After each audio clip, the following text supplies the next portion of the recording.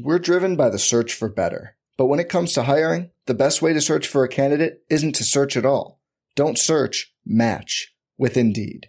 Indeed is your matching and hiring platform with over 350 million global monthly visitors, according to Indeed data, and a matching engine that helps you find quality candidates fast.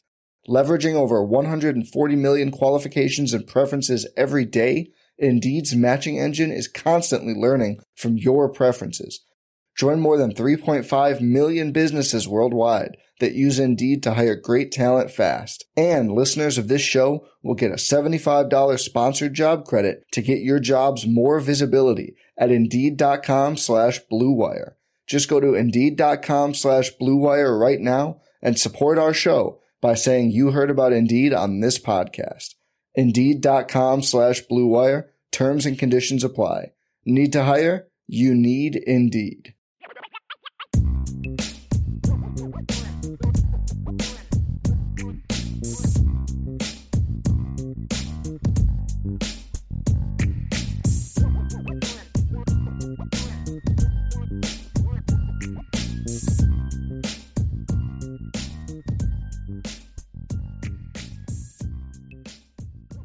Welcome, everyone. It's the Irish Breakdown Podcast. I am your host for today, Ryan Roberts, Director of Recruiting here at IrishBreakdown.com. Unfortunately, we're not going to have Brian Driscoll on today, who is the publisher of No Vince DiDario, but we're going to extreme, because I got those guys off today, so we're extreme NFL draft talk today. Got kind of the free reign.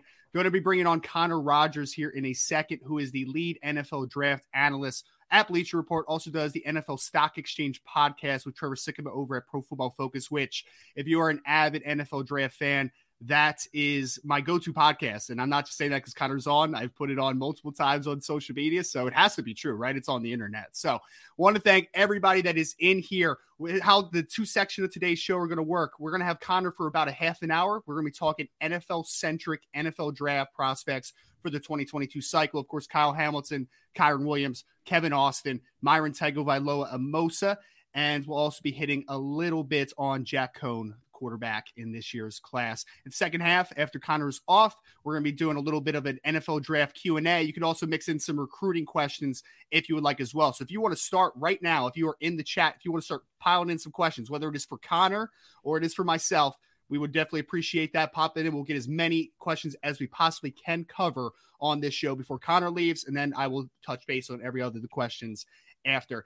Connor Rogers, my good friend here, man. I bug him all the time. Just ask him, pick his brain a little bit on some prospects. I know we are hitting the final trudge of the way here in the class, talking some pro day circuit right now, talking some team visits for these prospects. Connor, I know it's a busy time for you, man, but I really appreciate you just coming on for a few minutes with me, man. Well, thanks for having me, dude. I'm excited to do this. I mean, obviously, Notre Dame always has an incredible amount of prospects, and especially this year with one being right at the top of the draft. So I'm excited. I always enjoy talking to you, especially this time of year when things are getting crazy. So let's get into it.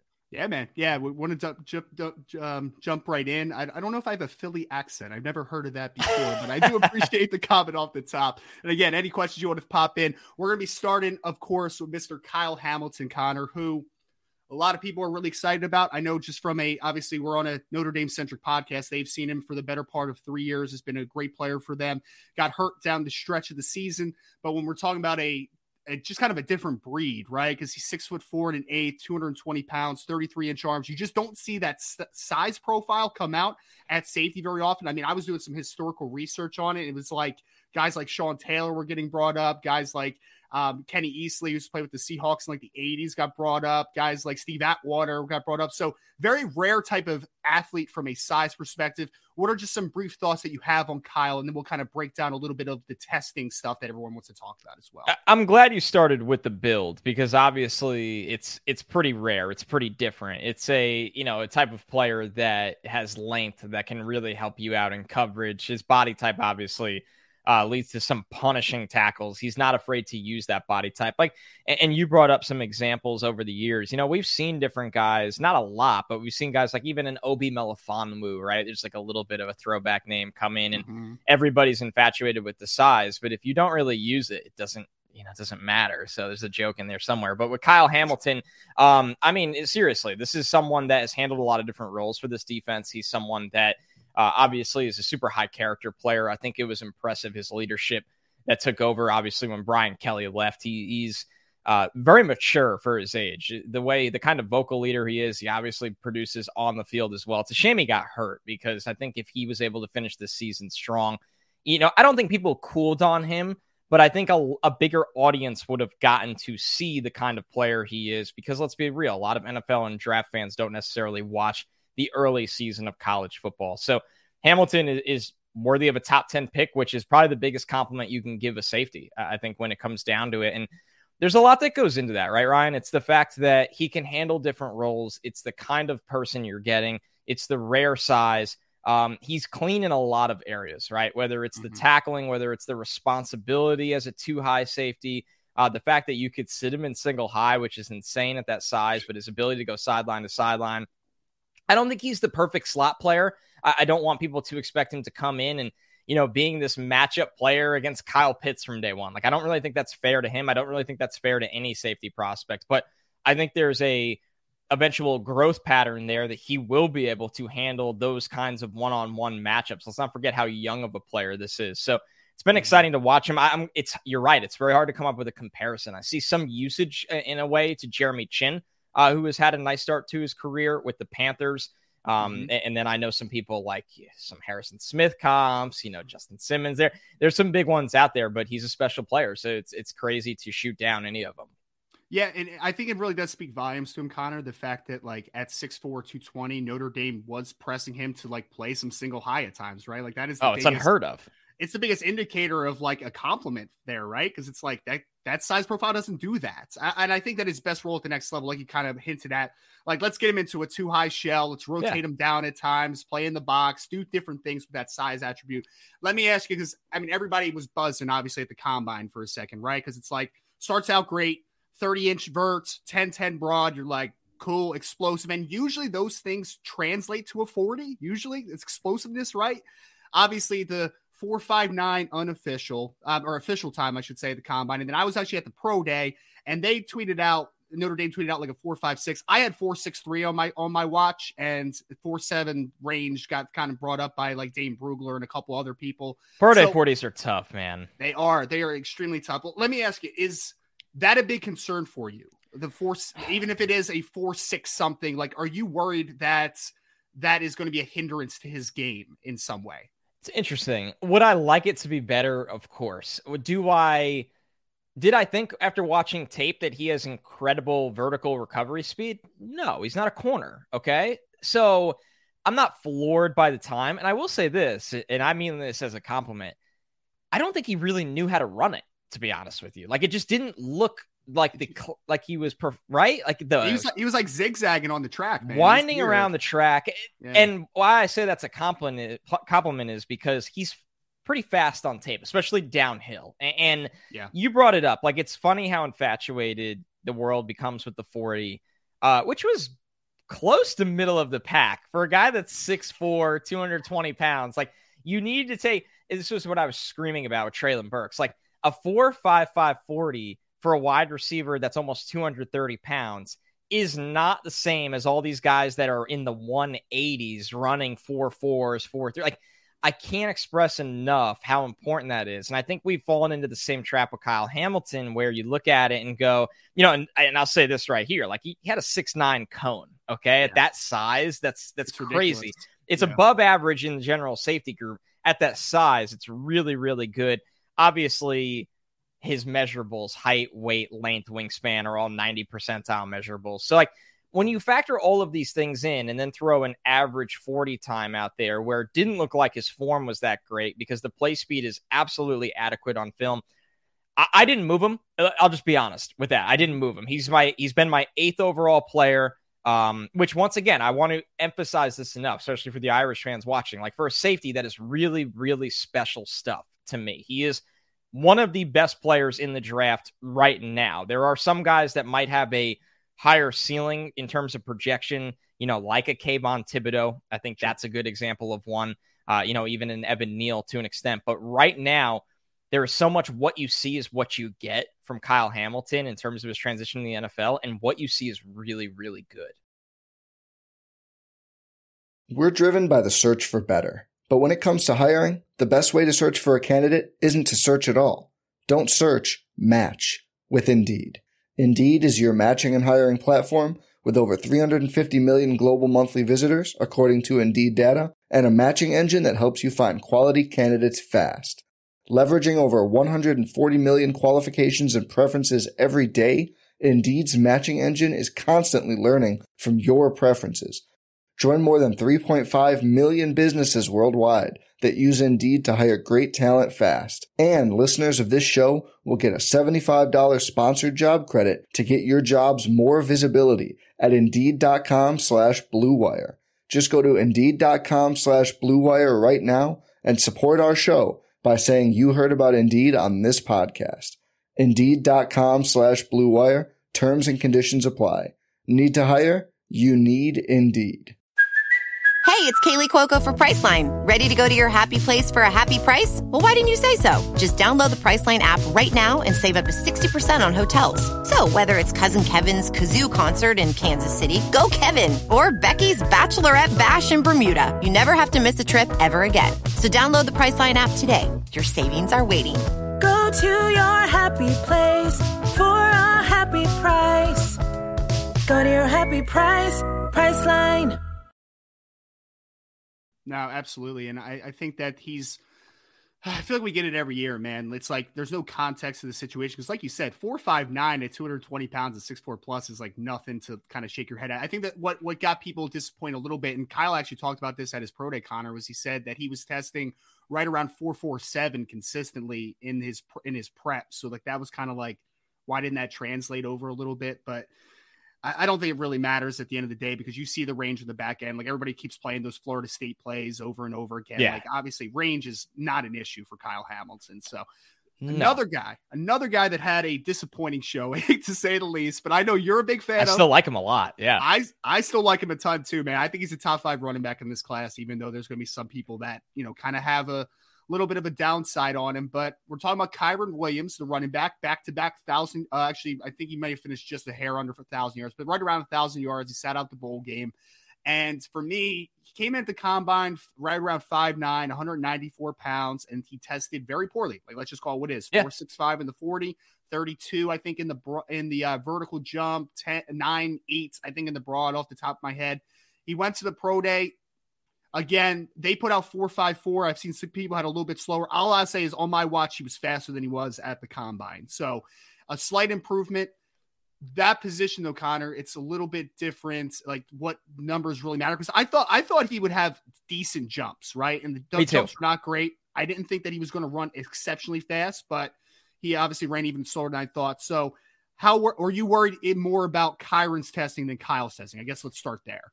Yes, to be fair. Like I said, Hamilton's testing didn't move off the board for me because when you factored everything in with him, whether it was his body type, his jumps, his cone, and the play speed on tape, it was like, nah, he's the guy we thought he was. I would love to be the 40 to be better, but whatever. I'm not panicking over it. With Kyren, I'm definitely not panicking over it, but it moved him for me. I need to be fully transparent. And that's because he was my number 2 running back in this draft, which is a huge compliment, only behind Breece Hall. And now he's looking where he's more in the middle of the pack, right? He might be 5, 6, 7 kind of guy because let's just call it what it is with Kyren Williams and how the NFL will view him. He's small and not athletic, and that will hurt you down the boards. The way I keep explaining it is Michael Carter last year, right? He was small, really small, smaller than Kyren, I believe, and did not test very well. And he went in the 4th round, and the Jets got him, and he was a really good player for them this year. But that's how the NFL will treat you. Like for Kyren, there's going to be a fall. He's not going to be a 2nd-round guy. I don't think he's going to be a 3rd-round guy.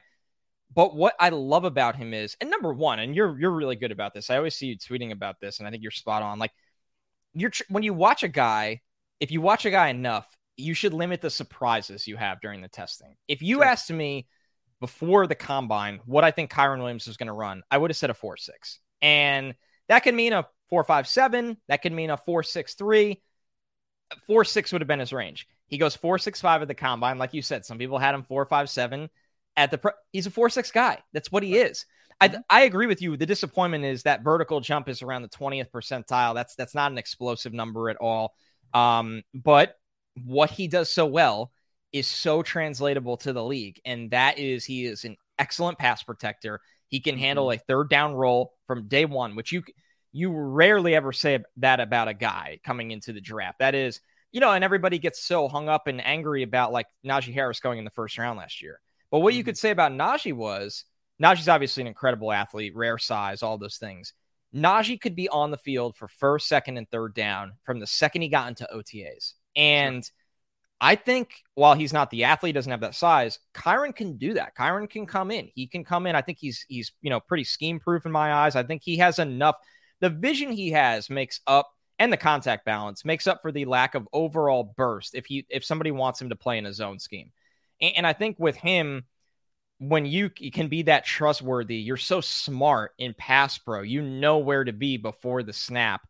That is often something that is it coachable and translatable and can get better? Yes. But the level he's on, a lot of guys just don't get to that level. So he, to me, is a 1B back in an offense. He's not going to be your workhorse. He's not going to be everybody's favorite fantasy player, but can he be a safety net for a young quarterback, especially on those third down checkdowns? Can he keep your quarterback upright for an extra 2 seconds?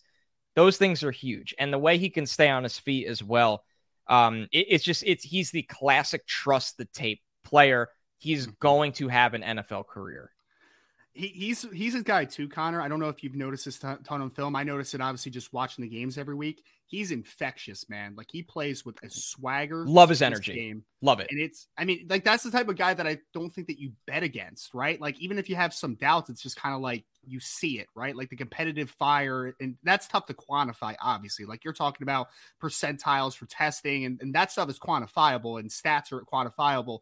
You can't really, put a number on what his competitive nature is and all that type of stuff. But I think there's 2 names that I've heard a bunch that have kind of been thrown out as comps for Kyren. I just want to kind of get your feedback on it. Yeah. One guy is James White, of course, who's been a really nice satellite back, third down option. Like you kind of said, he's not a guy that you're going to carry the ball a ton, but he's a guy that, you can run him down for 50 plus catches every single year and be that safety net. Like that's been a guy.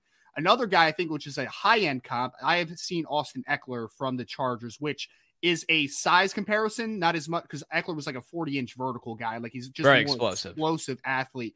I believe that Kyren's somewhere in the middle of those, because I do think that he's a more natural, physical, patient runner than a James White, so I think he can carry more of a load than that, but I also don't think that he's quite the athlete of Austin Eckler. So I'm just kind of asking you about like where you kind of see him as a prospect, because I feel like he's kind of in the middle of those guys in my regard. I like the James White one. I had to search my doc real quick to pull up my comp, and I did this a while ago, so I forgot. This is so old. I'm like dating myself in this one. Kevin Falk is the comp. I like that. I had Kevin Falk for him. So when you look at Kevin Falk, 5'8", 205, 4.57 40, 34-inch vertical, and we just know the kind of pass catcher he was for New England on third downs in an era where that wasn't the aspect of the game it is now. So he reminds me, and Falk was a longtime player, obviously, there because of that competitive fire he had, because more of his IQ than anything he put up as a tester, as an athlete. So, yeah, for me, I look at Kyren and go, man, he's going to be a Kevin Falk kind of player where a team that values the brain is just going to love him and is going to keep him around for a long time and be really excited about him.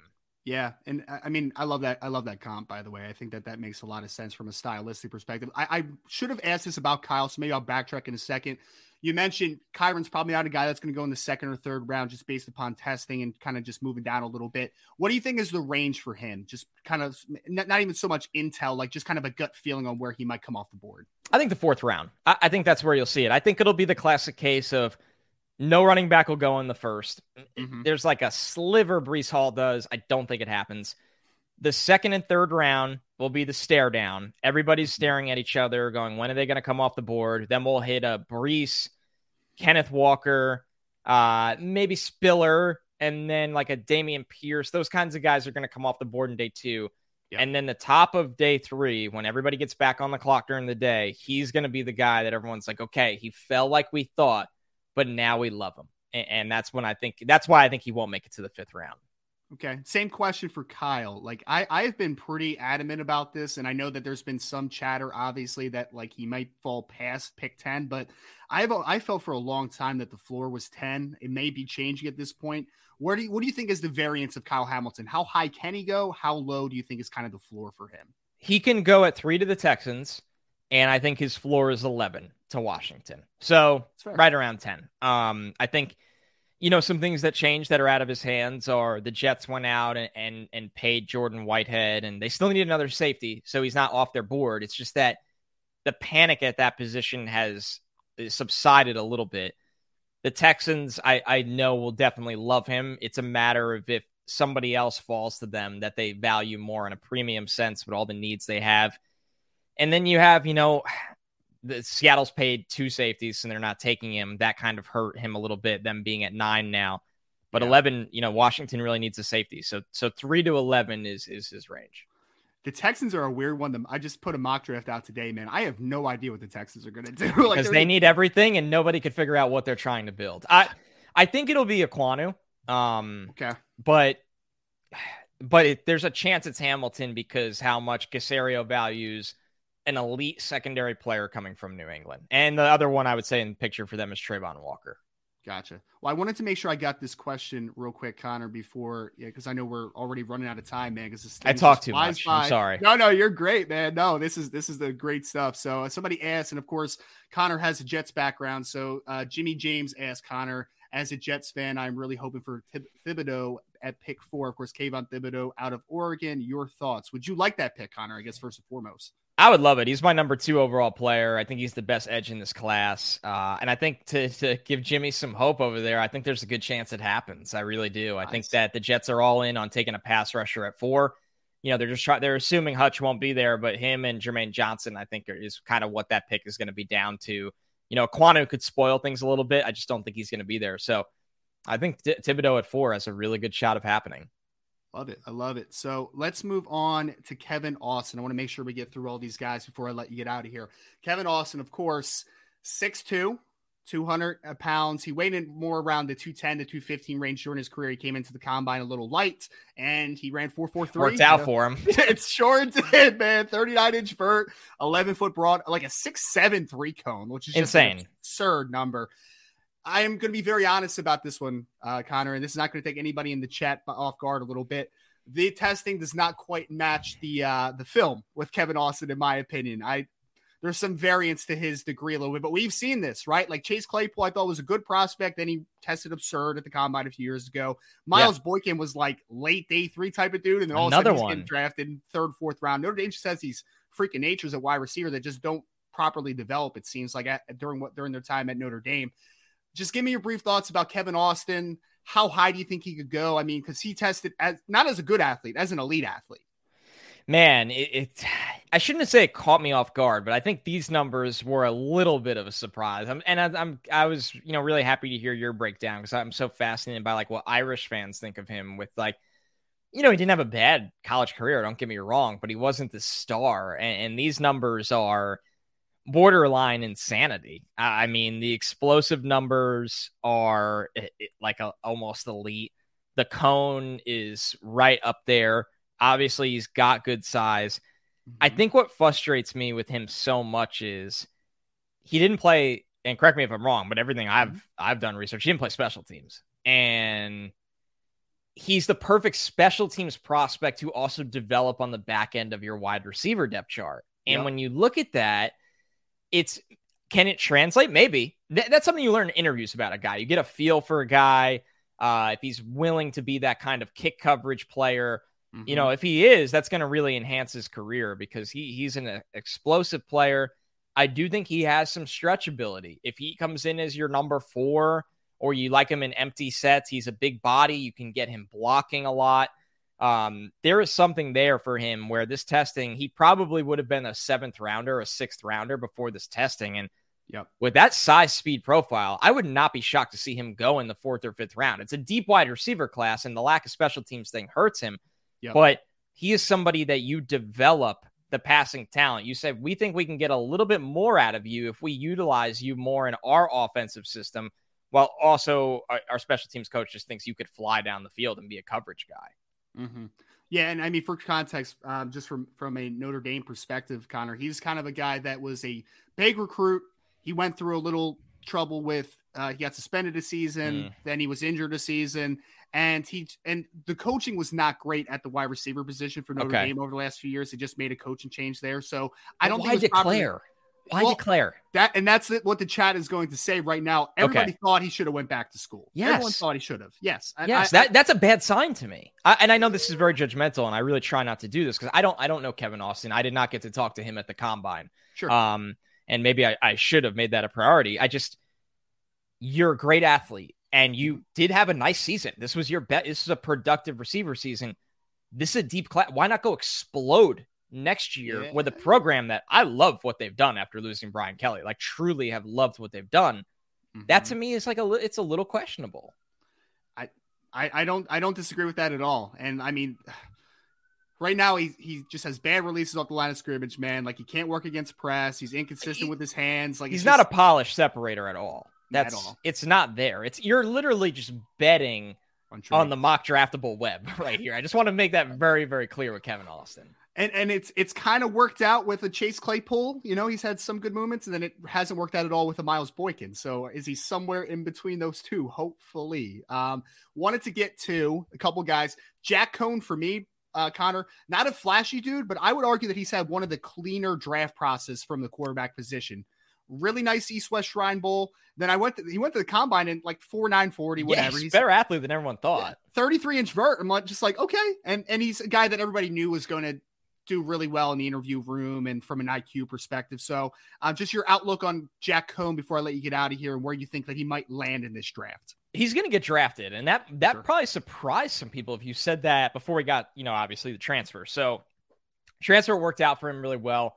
The most important thing with Jack Coan is because what people need to realize, what I do and what you do, Ryan, is we don't project guys like, okay, I hope Jack Coan's like a 4th round pick and he's starting. Like, I'm evaluating him as, what can he be? He can be a long-term backup, and that's amazing for Jack Coan. And that's because his accuracy from the pocket, which he's a true pocket passer, has gotten so much better over time. He went to a system that was much better for him for any quarterback. Let's just be real with that transfer. And I think that he's still learning to use his eyes. There's times where he gets baited by coverage, but it's getting better. It's going in the right direction. The arm is good enough. It's accurate enough where, can he be a 3rd stringer? Maybe redshirts on the practice squad this year. Mm-hmm. And then we have a backup that's on a 1-year, $7 million deal. We don't want that money here next year.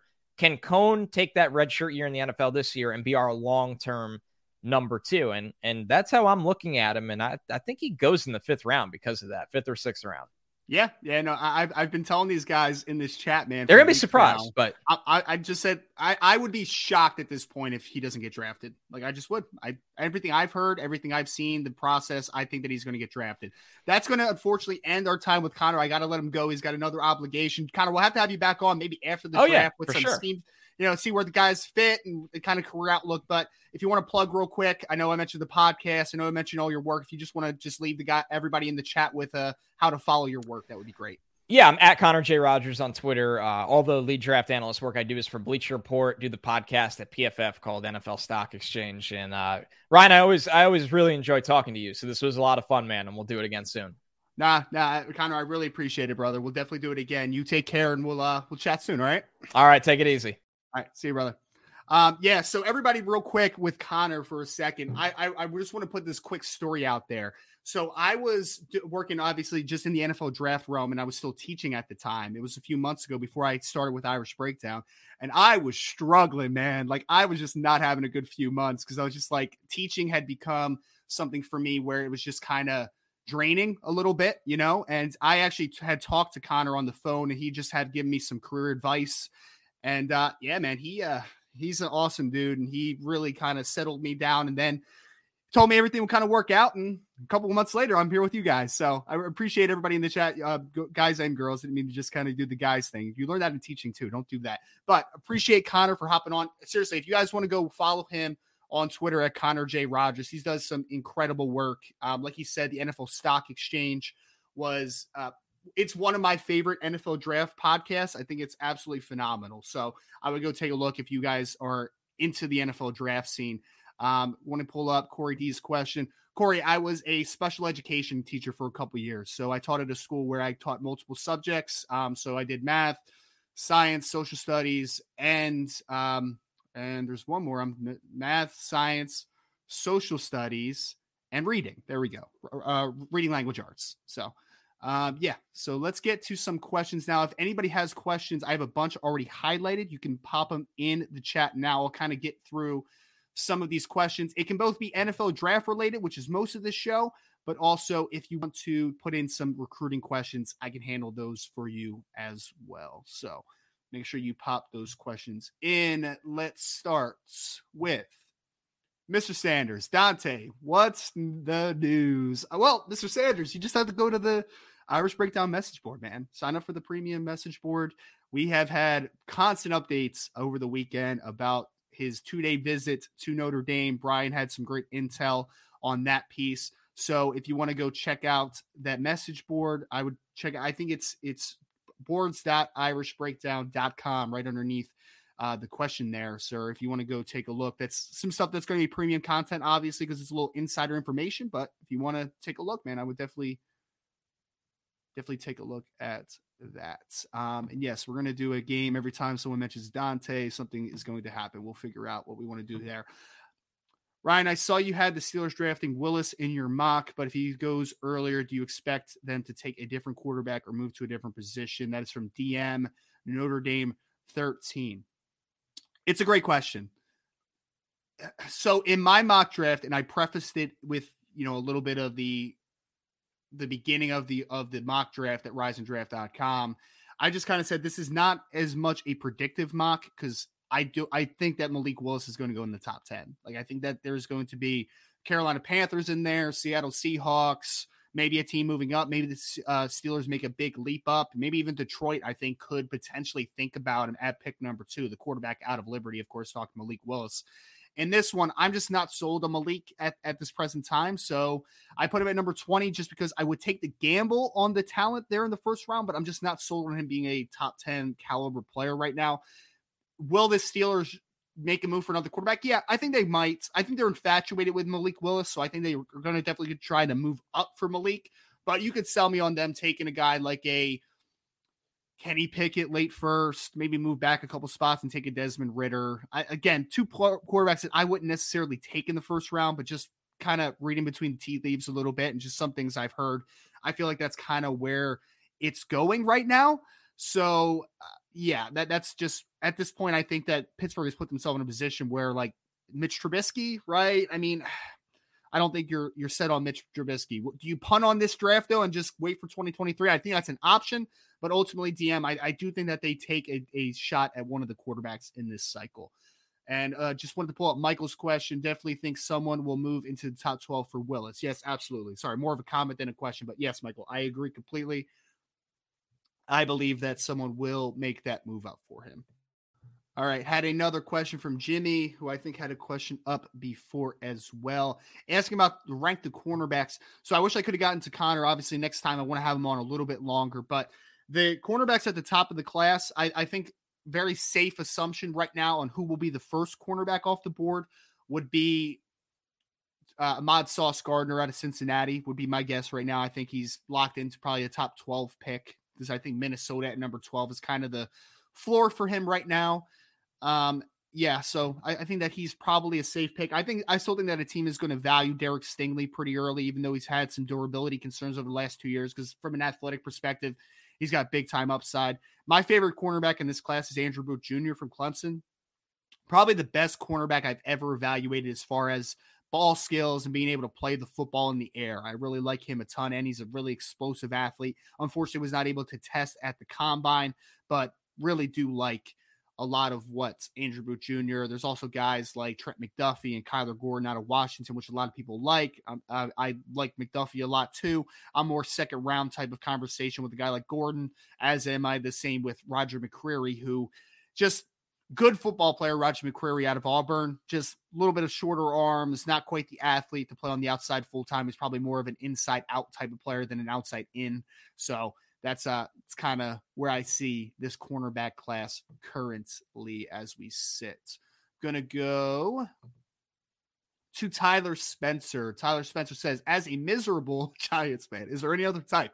Would love to see Hamilton with Xavier McKinney on the back end of the defense. What are the chances?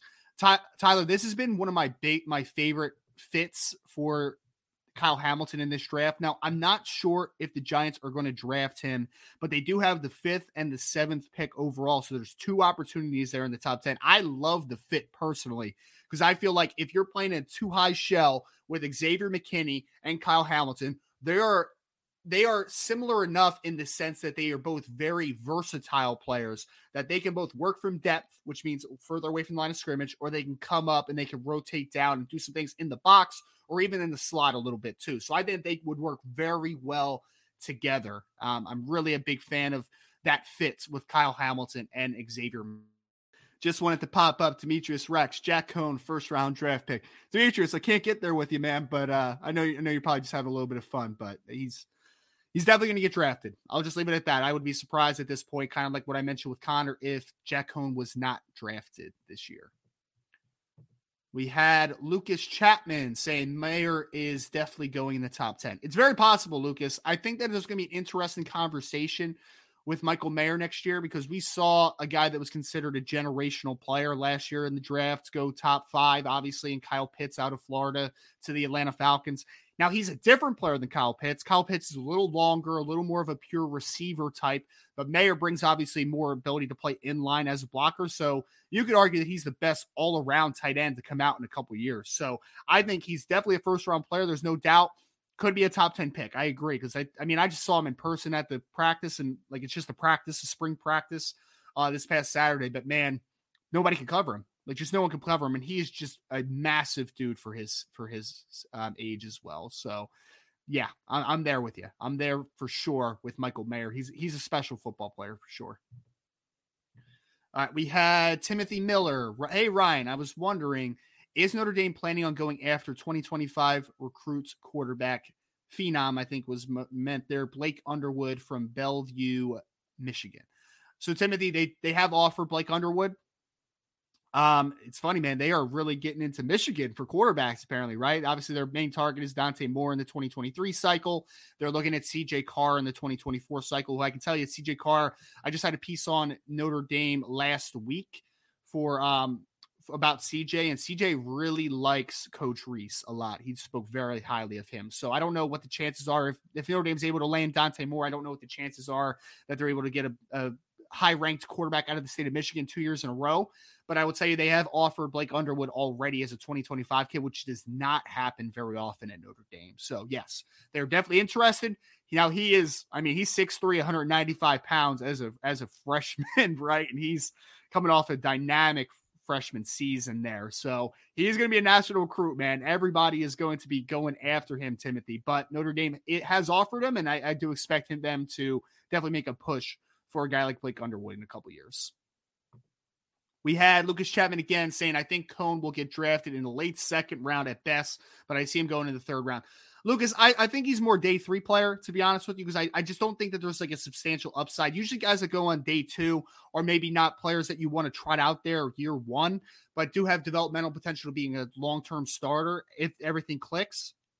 I don't know if I see that with Jack Cohn. I just see really good backup in the NFL, which, I mean, I make fun of Clipboard Jesus all the time, right? Charlie Whitehurst and guys like Chase Daniel, and you poke fun at them, but they've made a lot of money in the NFL. So nothing wrong with being a backup quarterback, man. Really is not. So I think Jack Cohn has a very good floor to him, where I think that he will get drafted for sure. I don't think day 2 player. I think somewhere 4 to 7. But I think that he definitely does get drafted. So appreciate your question there as well. Demetrius Rex, dude, really just said Jack Cohn is in the 1st round pick. Demetrius, I'm sorry, man. Hey, trust me, the Irish fan in me would love to say Jack Cohn is going to be the best quarterback in the NFL, right? Like, but analyst hat, right? Like it's yeah. I like Jack for what he is. I think he's going to make a lot of money in the NFL for several years. So just leave it at that for him. All right, we got, usually Notre Dame players excel at the combine in Indianapolis. Why do you think this is, and why didn't they excel this year from Irish Gordian Knott? It's a fascinating question. It's usually an independent basis, right? Like it's an individual by individual case. Obviously, we saw a string of, especially a wide receiver. We mentioned a little bit when Connor was on. Chase Claypool, of course, had a phenomenal combine performance that led him to being a second-round pick by the Pittsburgh Steelers. Miles Boykin went from borderline draftable to I think, third or fourth-round pick, somewhere in that ballpark because of the 43.5-inch vert and the 4.4 time in the 40. So we have seen definitely a lot of players from Notre Dame test really well. I think it's just a little bit of an anomaly, to be honest. I spoke to Kyle at the Pro Day along with the media availability for him, and he said he was testing 4.47-ish, somewhere in the 4.4s, like pretty consistently throughout the testing. For whatever reason, just didn't happen for him at the combine of the Pro Day. So I don't know why that instance was, but just didn't test overly well. Kyren, I felt like he was going to test better in the sense of like, hey man, he's going to jump really well. I thought he was going to have a solid vertical. I thought he was going to have a solid broad. I thought his change of direction stuff was going to be good, which it was for the most part. But it was just, the 40 time, especially in the jumps, just were not great for Kyren Williams. So may just be a guy that just isn't a great tester. That happens every once in a while. But you still like Kevin Austin. Like, don't forget Irish Gordian Knott. Like, Kevin Austin was arguably, in every aspect of the position, was the most impressive receiver as far as testing at the combine. When you factor in 40 time, vertical, broad, 3-cone, short shuttle, he had a great workout. I mean, that he had the fastest 3-cone of anybody at the combine of the receivers. I mean, he was 6'7" something. Like, it's just for a guy that I kind of thought was a vertical plane wide receiver where like he's just going to play down the field, make plays at the catch point, just an absurd time for Kevin Austin. So I think there is some context to that a little bit. D. Troll Hunter, is the Kyle Hamilton to the Lions smoke real? I think there's something to it. For sure. I believe that, and I've talked about this a lot. I think the realistic clock for Kyle, and I kind of alluded to it too, and I guess we've heard the same things. I think that Houston at number 3 is where the realistic clock starts, but I do think that Detroit has interest with him at pick number 2, because if they don't love one of the edge rushers at that spot, they are set at offensive tackle, which is another position that is really good in the 2022 cycle. I mean, you have Penei Sewell now and Taylor Decker as the starting offensive tackles for Detroit, so they're not going to dip at offensive tackle again. Defensive end, do you like Kayvon? If you do, cool. Some people are talking about Travon Walker, which kind of ridiculous out of Georgia, in my opinion. I don't think he's quite that caliber of a prospect right now, but that is real. That smoke D-Troll Hunter of Travon Walker at pick 2, I think that is actually substantial. So that's where I think they might end up going. I don't agree with it, but that's just kind of what it looks like right now. But I do think that Kyle is going to be in the conversation because I mean, and again, some people are going to think I'm just a biased person in this sense, but historically, from an NFL draft perspective, I've actually graded some Notre Dame players a little lower than maybe the consensus because I watch every one of their games and then I watch their coaches' film. Like, I feel like I am overcritical of Notre Dame prospects a lot. So I think that Kyle is the best player in the draft, regardless of positional value, right? Because obviously quarterbacks and offensive tackles and defensive ends are going to get bumped higher than a safety will, a true safety anyway. But I really do like Kyle, man. I think he's going to be an excellent football player. All right, we had Kenny Moore, Ryan and Connor. Is it real or just smoke the Travon Walker? Oh, just answer that one, Kenny. And sorry, I didn't get Connor's 2 cents on it. Unfortunately, we only had him for a limited amount of time. But yes, it is real, Kenny. It is real. I again, don't agree with it. I would not take Travon Walker in the top 2 or 3 picks. I would more draft him middle of the first to late first round because I just think there's a little more projection than what we're going to get in early part of the season, early part of the career, I should say. So I would not draft him that high, but yes, it is absolutely a real thing that's being talked about right now. There is legitimate smoke to Travon Walker going as the second edge or second player off the board. So yes, it is.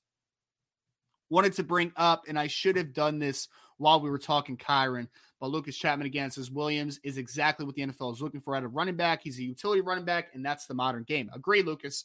The one thing that people cannot get twisted about Kyren Williams, he has an incredible baseline as playing a long time in the NFL.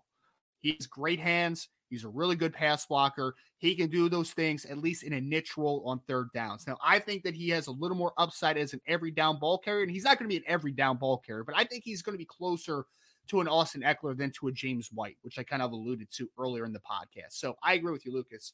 He's going to play a lot of football in the NFL because he does the things that make you stick. He's a great player on pass in the pass game. And then he also, while not a dynamic punt returner, he also did some good things as a punt returner too. So that's how you stick, man. Special teams and the specialty option on offense. I think that he can stick for a long time. I agree with you.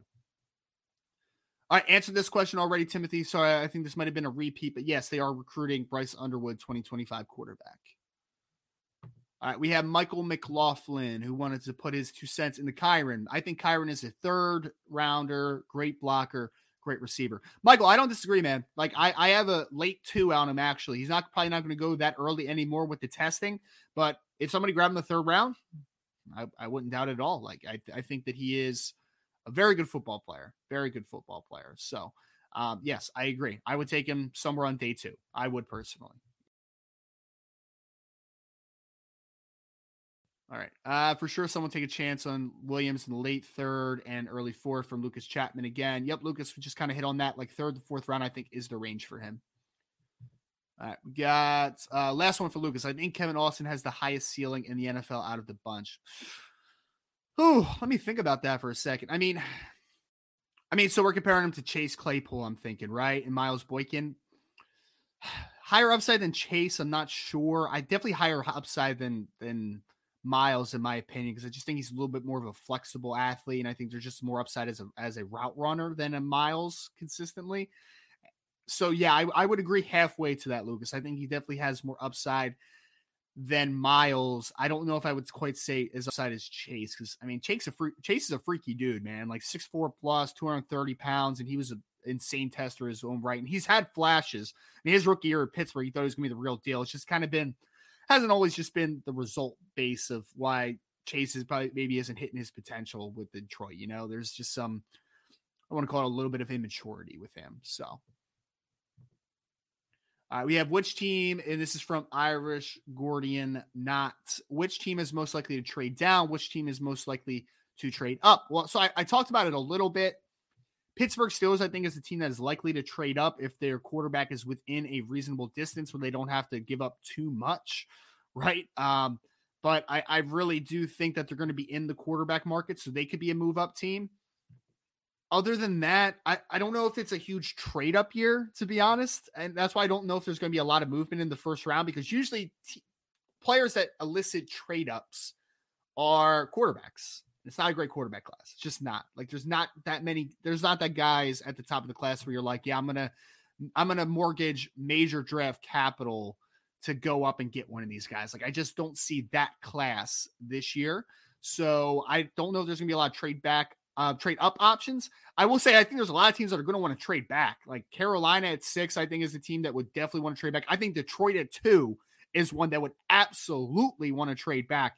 This year's class, in my opinion, is the class where you want a lot of picks. You want volume of picks. You want a bunch of different draft picks because it's a deep class, because we had the COVID year where a lot of guys went back to school and used their extra year of eligibility. So there is a ridiculous amount. For context, real quick, I think last year there were 650 players who had applied for eligibility into the draft that were draft eligible players. This year, I was told by an agent that number has been tripled. So there is a lot of guys in this year's class. I mean, there's near 2,000 guys that are draft eligible, quote unquote. Now, they're not all NFL caliber players, obviously, but still, I think that speaks to the volume of the class. And I don't think that this is a incredibly top heavy class. I think that this class, 2nd, 3rd, and so on from there is where there's going to be a lot of players. So get as many draft picks as possible in this year's class is going to be kind of the big thing for me. Like, it's the year to have a lot of draft picks. And I think Kansas City right now, I think, has the most at 12, if I remember correctly. So we had Tommy Gunn say Austin should have taken the Chancey on a wide receiver coach for a year. Tommy, love the play on words there, man. We talked about it, right? And we've talked about it many times. I think that Kevin Austin should have went back for another year. I think he'll get drafted pretty early. I think 3rd to 4th round. I think Connor kind of said 4th, 5th round type of range. So somewhere in there, I think, is where he's going to get drafted. But I think long-term, Tommy, like, you're trying to play for that second contract, right? Like, you're trying to long-term investment type of situation. I don't know if I see that with Kevin Austin right now. I hope I'm wrong. He's a really talented kid. I hope he falls into the right situation and I get the most out of him. But I think coming back for another year would have been a lot better for his career long-term, I believe. And I would have liked to see him just with a year of really good coaching in theory. So I agree, Tommy. All right. Corey D says, I'm a Lions fan and don't want them to ruin Hamilton. I appreciate that, Corey. I don't want Kyle to get ruined either. I will say, man, I don't hate what Detroit's doing all the way, right? Like, it's still Detroit at the end of the day, so all due respect to Detroit. But I'm not sold on Campbell as a coach as we stand. I think that he surprised me a little bit in his first year, so maybe there's more upside to him as a coach than I originally anticipated. But they hired Brad Holmes as their GM, who was under Les Snead in LA for a little bit under the Rams. So I really do like the front office, and I think that they're going to steadily get this roster improving. So might not be a bad spot for him long term, but the short term, I definitely get the concern, Corey. David Solomon, Kevin Austin made a decision to be on an NFL team and get an NFL paycheck versus being a college student for another year. We have to wish him the best in hopes he might have a Chase Claypool. I think there was a second part to that, but I'm going to guess Claypool career.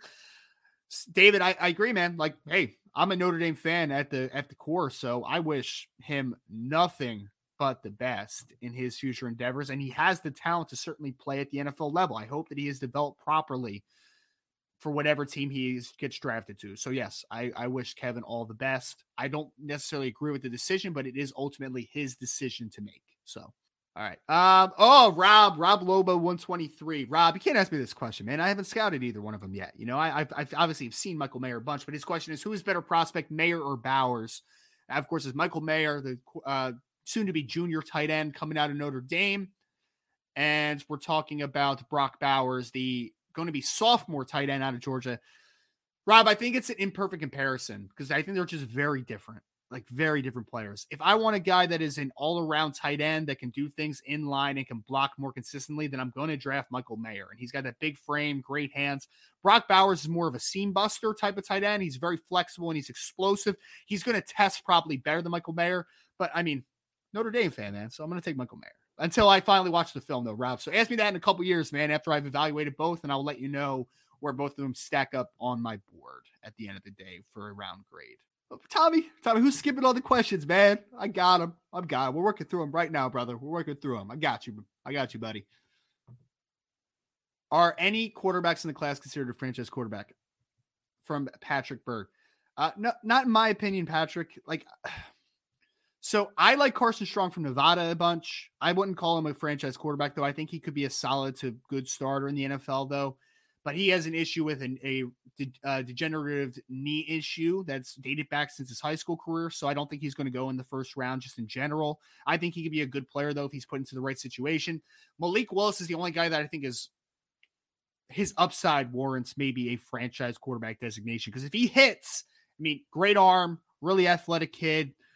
There's talent there for sure, but right now I would not call him a franchise level quarterback in the near future, just because I think that this situation is really going to dictate his success. So I don't necessarily see one in this class. No, to answer your question.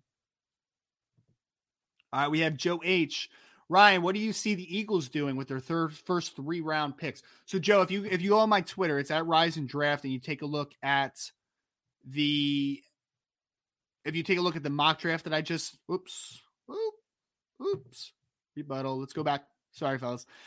So if you take a look at the mock draft I just put out this morning, actually at riseanddraft.com, I had a full first round mock draft. No trades involved though. So I think that Howie Roseman is going to be interested in maybe moving back in this draft. Because again, I think that some teams are going to be interested in just, taking a back seat on and recoup some draft capital.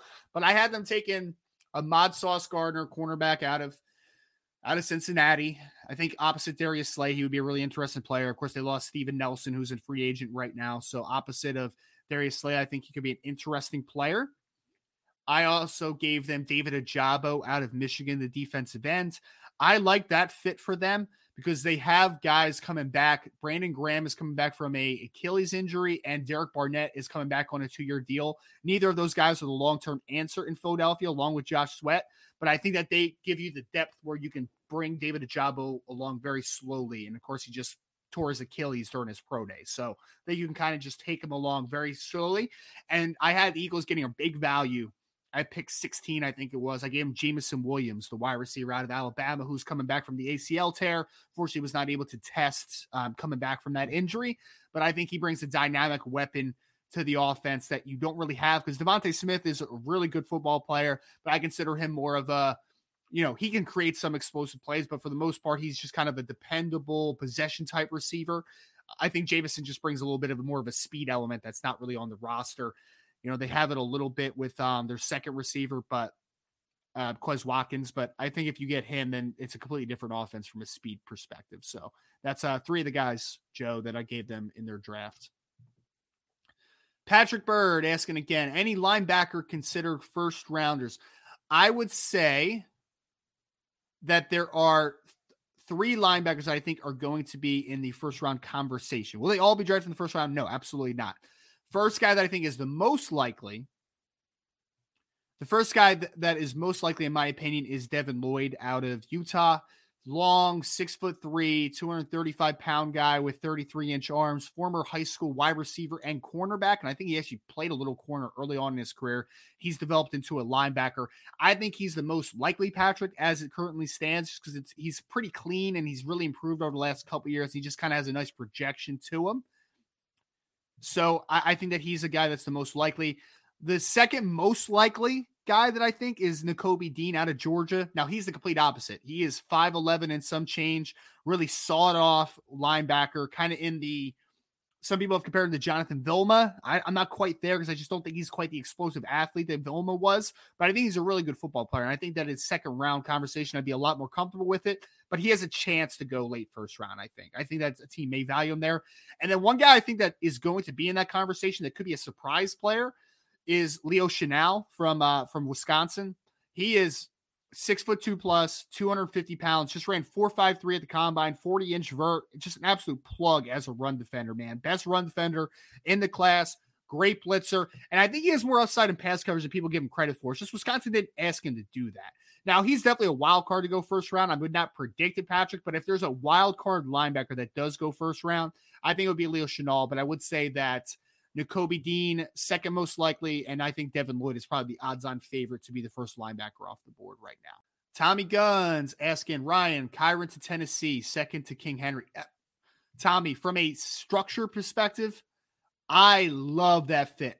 I love it. They tried to get it out of the kid from Appalachian State. I forget his name that they had for a couple years, and they were trying to make him the space player to Derrick Henry.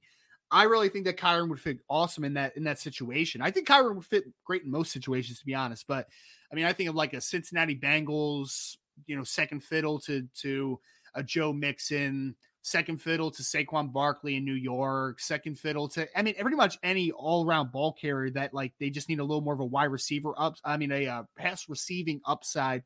I think Kyren would be a great fit. So yeah, I can buy that, Tommy. Like, third, fourth round to the Tennessee Titans makes a lot of sense. I think he'd be a really good contributor to that offense too.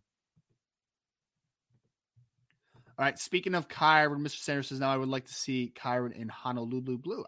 Mr. Sanders, I think there's a lot of teams that would like to see Kyren Williams fall to them in this draft. And Mr. Sanders followed up with Heinisch getting drafted. Oh, it's a tough one, man. It's a tough one. I'll say this. I think he has a better chance than he did before the pro day. I don't think that he ultimately gets drafted just because I don't think his impact is quite to that degree, but he's definitely going to get a long look in a camp because he's a little better of an athlete than people have given him credit for. And even that I've given him credit for at times, to be honest, because he plays that true nose. He's kind of that undersized, tough guy type of role, but ran 4.96 at the combine.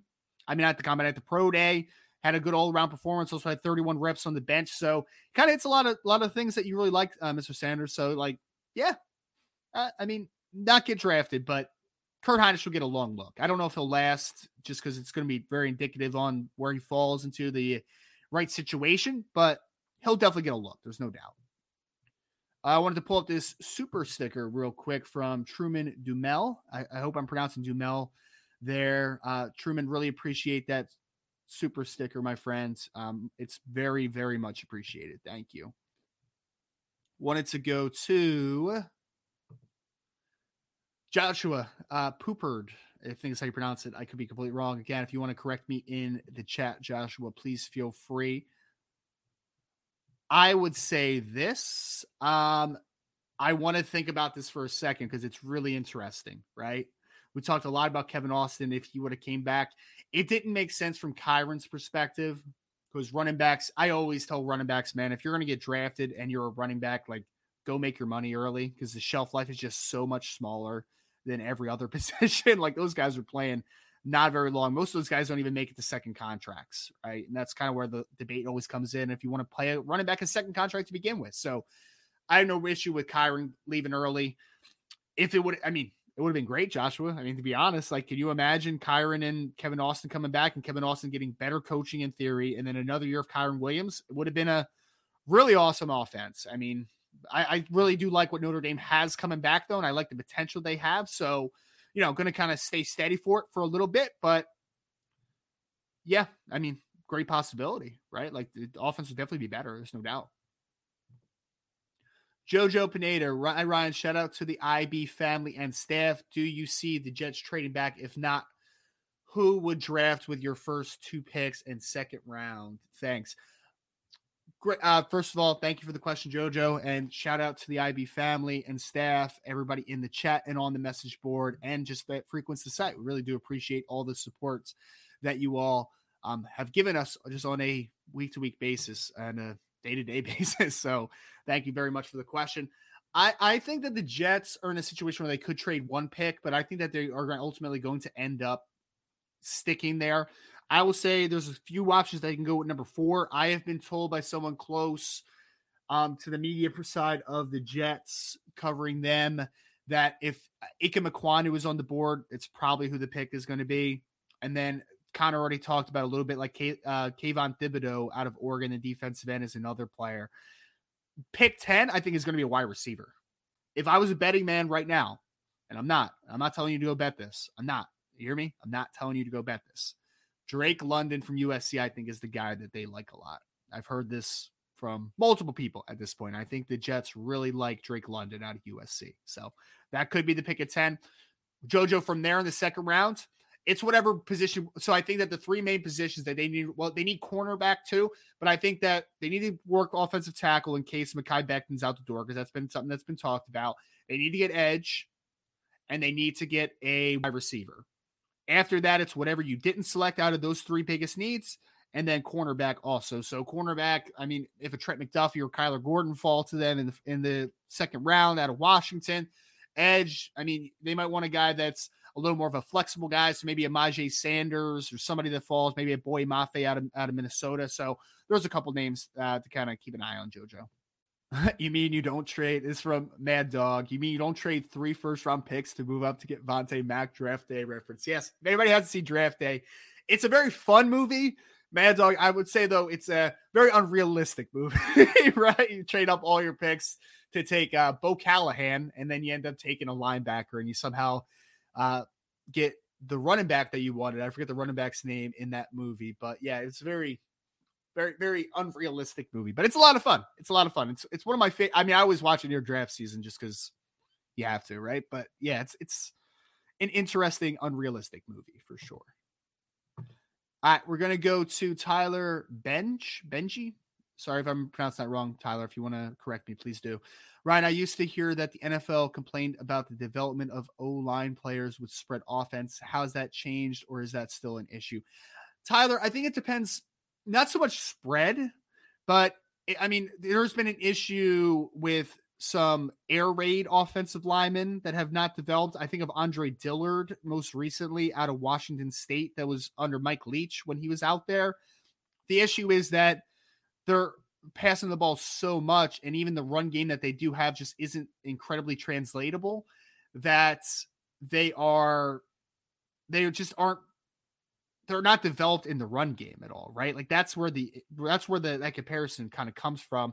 And then there's a lot of RPO systems that now are asking offensive tackles to just jump set all the time and not really ask them to take a traditional kick slide in a 45 degree or a vertical set. So those also cause some limitations, but I do think it's changing a little bit, Tyler, to be honest with you, because teams are just becoming more pass oriented, right? And more space oriented. So I think it's changing a little bit, but I do think that there are some air raid systems that have still had issues developing offensive linemen, because you still have to be able to run block. You still have to have some impact in that facet. You can't just be a pass blocker. So yeah, interesting question though. I would love to go a little more in depth on that someday. We had David Sauer. You're the Commanders at 11. Still weird to call them the Commanders. Which receiver do you want? Who's second choice? I mean, which receiver do I want? I want Garrett Wilson. That's who I want in this class. He's my top ranked wide receiver. I also think, though, it's going to be tough because I don't know if Jameson Williams is going to go number 11 just because coming off the injury. But Jameson Williams, I think, brings them a lot of what they need, man. Like, they don't have a consistent separator after Terry McLaurin. So getting another guy that can separate to that high degree, I think that Garrett Wilson and Jameson Williams are two of my preferred outlooks to them. Could they take some size with the Treylon Burks or Drake London? Sure, maybe. But I kind of just like the dynamic ability of guys like Garrett Wilson and Jameson Williams a little more in that role. Ape Gambino? I don't know how to pronounce it. I'm sorry. I know the Panthers would love for Hamilton to be sitting there at 6, but if not, who do you think Carolina will take? Carolina is an interesting one. I'm not going to count them out of quarterback yet. So if Malik Willis is on the board, it's possible. Unfortunately, Kenny Pickett is also a conversation that they're going to have. The pick that I think that makes the most sense, though, is offensive tackle. I mean, right now they just don't have a suitable starting caliber left tackle. So it could be Charles Cross from Mississippi State. If Evan Neal is there, then yes, like that's a slam dunk. But I think Charles Cross is a guy that's really interesting for Carolina. That would make a ton of sense. Rolling through these again, a lot of great questions. Thank you all so much. D-Troll Hunter. So do NFL teams just ignore how average at best Kenny Pickett was his first 5 years? It's interesting one, D-Troll, because he didn't break out until his 5th season, right? So it's a little unsettling. Yeah. I mean, you want guys that have consistent production throughout the entirety of their career. So I think that it is unsettling. I think the biggest issues with Kenny is that, and then everyone's going to obviously keep talking about the hand size thing. And we could argue if the merits for the skepticism and the hand size is one thing, we can have that conversation. All I'll say is if Kenny Pickett is successful, he is an absolute outlier. He has the smallest hands ever recorded of a quarterback that could potentially go in the first round. And the other guy was Michael Vick. And I think there's a semi-different thing between Michael Vick athletically and Kenny Pickett. So I am not the biggest Kenny Pickett fan, but I do think that he has a good chance of going in the first rounds. So I wanted to bring this one up because I completely forgot to touch on Myron Tagovailoa Amosa. We had Ape Gambino that said MTA could be a nice NFL player as a 2D guy. Where do you see him getting drafted? Ape, I think that he can get drafted somewhere 6th to 7th round. I think the problem that's going to happen with a guy like Myron is he's going to be straddling that line between hybrid player who can play inside out a little bit or a tweener. You don't want to be a tweener because that means that you just don't fit anywhere, right? But I think that Myron has shown that he is a competitive, high-motored individual that can play up and down the line of scrimmage a little bit. So he might not be a perfect fit into any defense, but I think he can stick long-term because he just has some of that motor that, you can't teach, right? Like he plays with outstanding effort. So apologize for not touching on Myron because I think he's had a solid draft process. He was actually really good at the East-West Shrine Bowl. He was unblockable a lot in one-on-one drills. So I like Myron. I think that he has a chance to stick. Again, it's going to be dictated on situation a lot for a guy like MTA.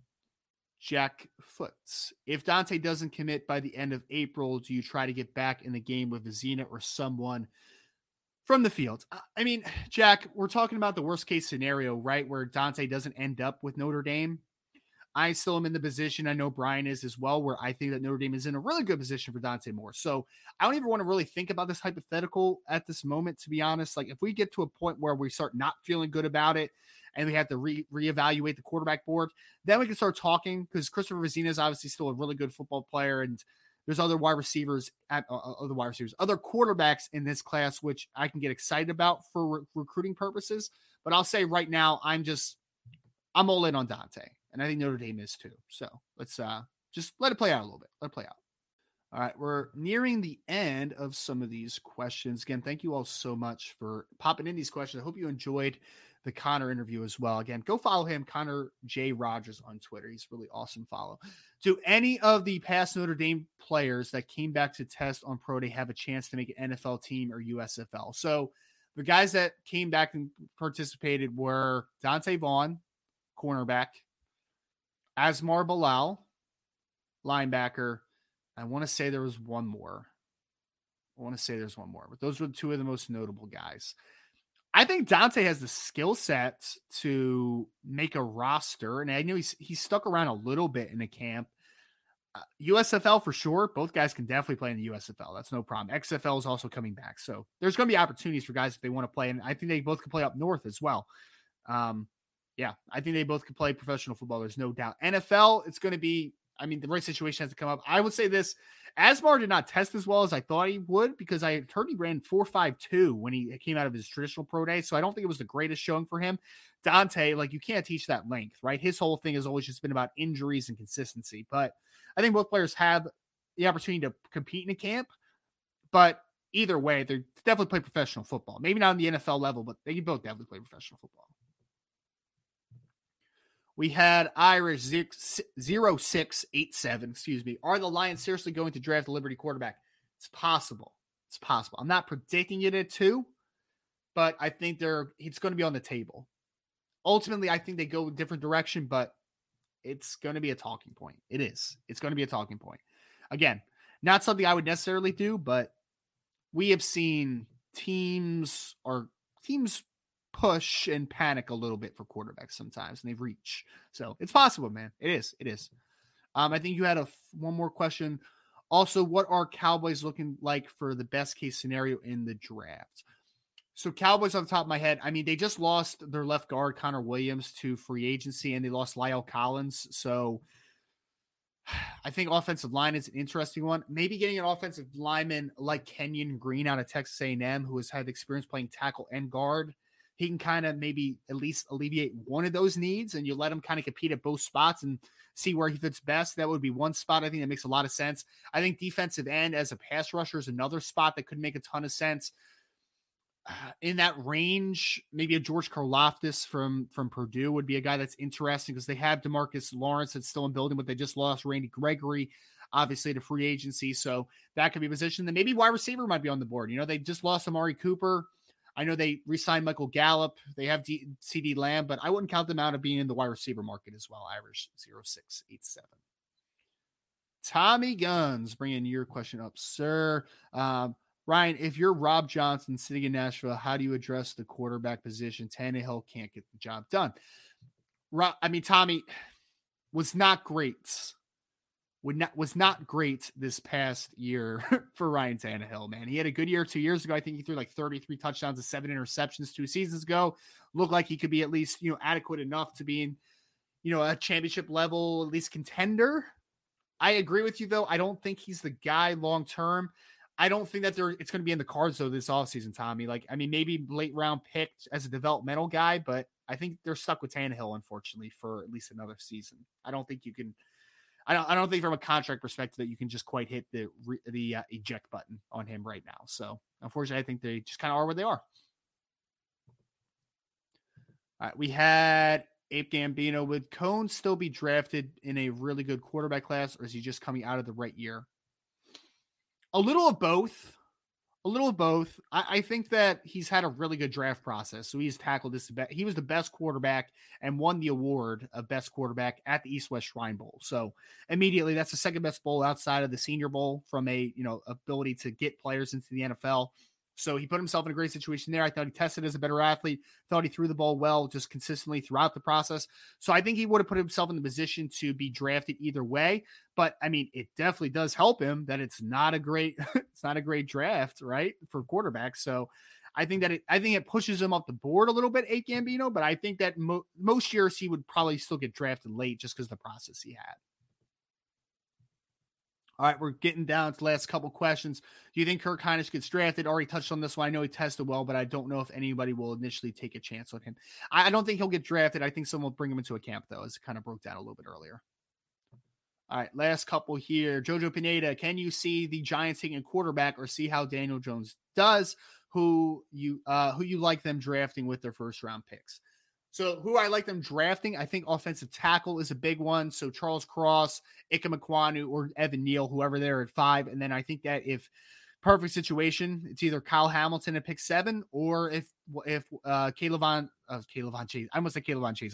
Thibodeau out of Oregon, if he falls to them at 7, then I think that you hit two very important needs for them because they got a lot out of Azeez Ojulari last year as a rookie, but getting a guy that's a little bit stylistically different at the other edge spot, I think is an interesting proposition. So I think that's where they go.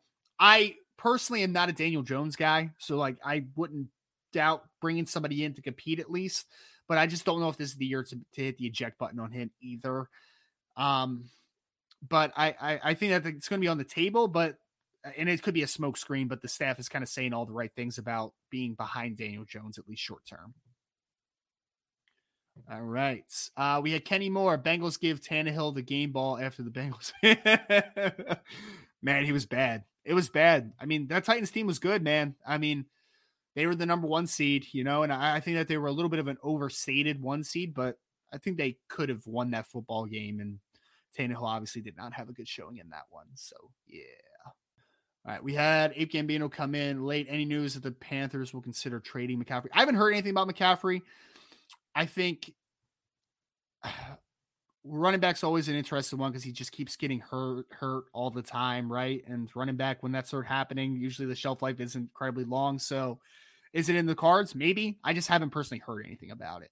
We had Michael Parks who just said, is Aiden Hutchinson overrated? A little bit. Yeah, I mean, a little bit. In most years, he's not the first overall pick, right? Like, just naturally. And that's more about the class.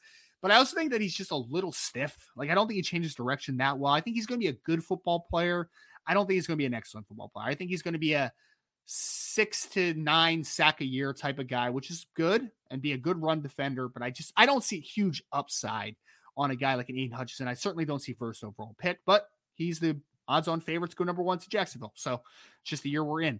And I wanted to throw up Michael McLaughlin. This was an excellent show. Hit the likes, people. Yes, we're going to end it all there. Again, I want to thank everybody that was out there putting in amazing questions. I tried to hit on everything I possibly could. I want to thank Connor Rogers, of course, the lead NFL draft analyst over at Bleacher Reports. Make sure to give him a follow at Connor J. Rogers. I hope you all enjoyed just a little bit of this prospect talk and, just digging in the NFL draft. We're less than a month away. So really wanted to hit on this a lot and be able to, just kind of check a lot of boxes for the NFL draft guys from the Notre Dame perspective and just from a national perspective. So if you all could please hit the like button, share this podcast, word of mouth. I mean, we absolutely adore all the feedback we get on the channel, all the support that we get on the channel. If you all could do it, really would appreciate you all so much. I know I see the names consistently every single show, so I know you all are awesome part of the IB Nation. If you are not on the message board, go to boards.irishbreakdown.com. We have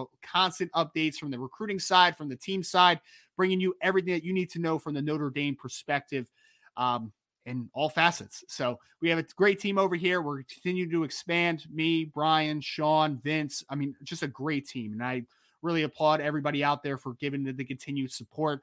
Make sure to check out everything that we have going up there. We have recruiting updates, visit updates on the actual site, free articles. We're not nickel and diming you here. We're giving you some really nice content that is affordable and free on the site. So thank you all so much. Thank you from all the staff at Irish Breakdown, but also from, of course, myself, Ryan Roberts, for joining the Irish Breakdown podcast.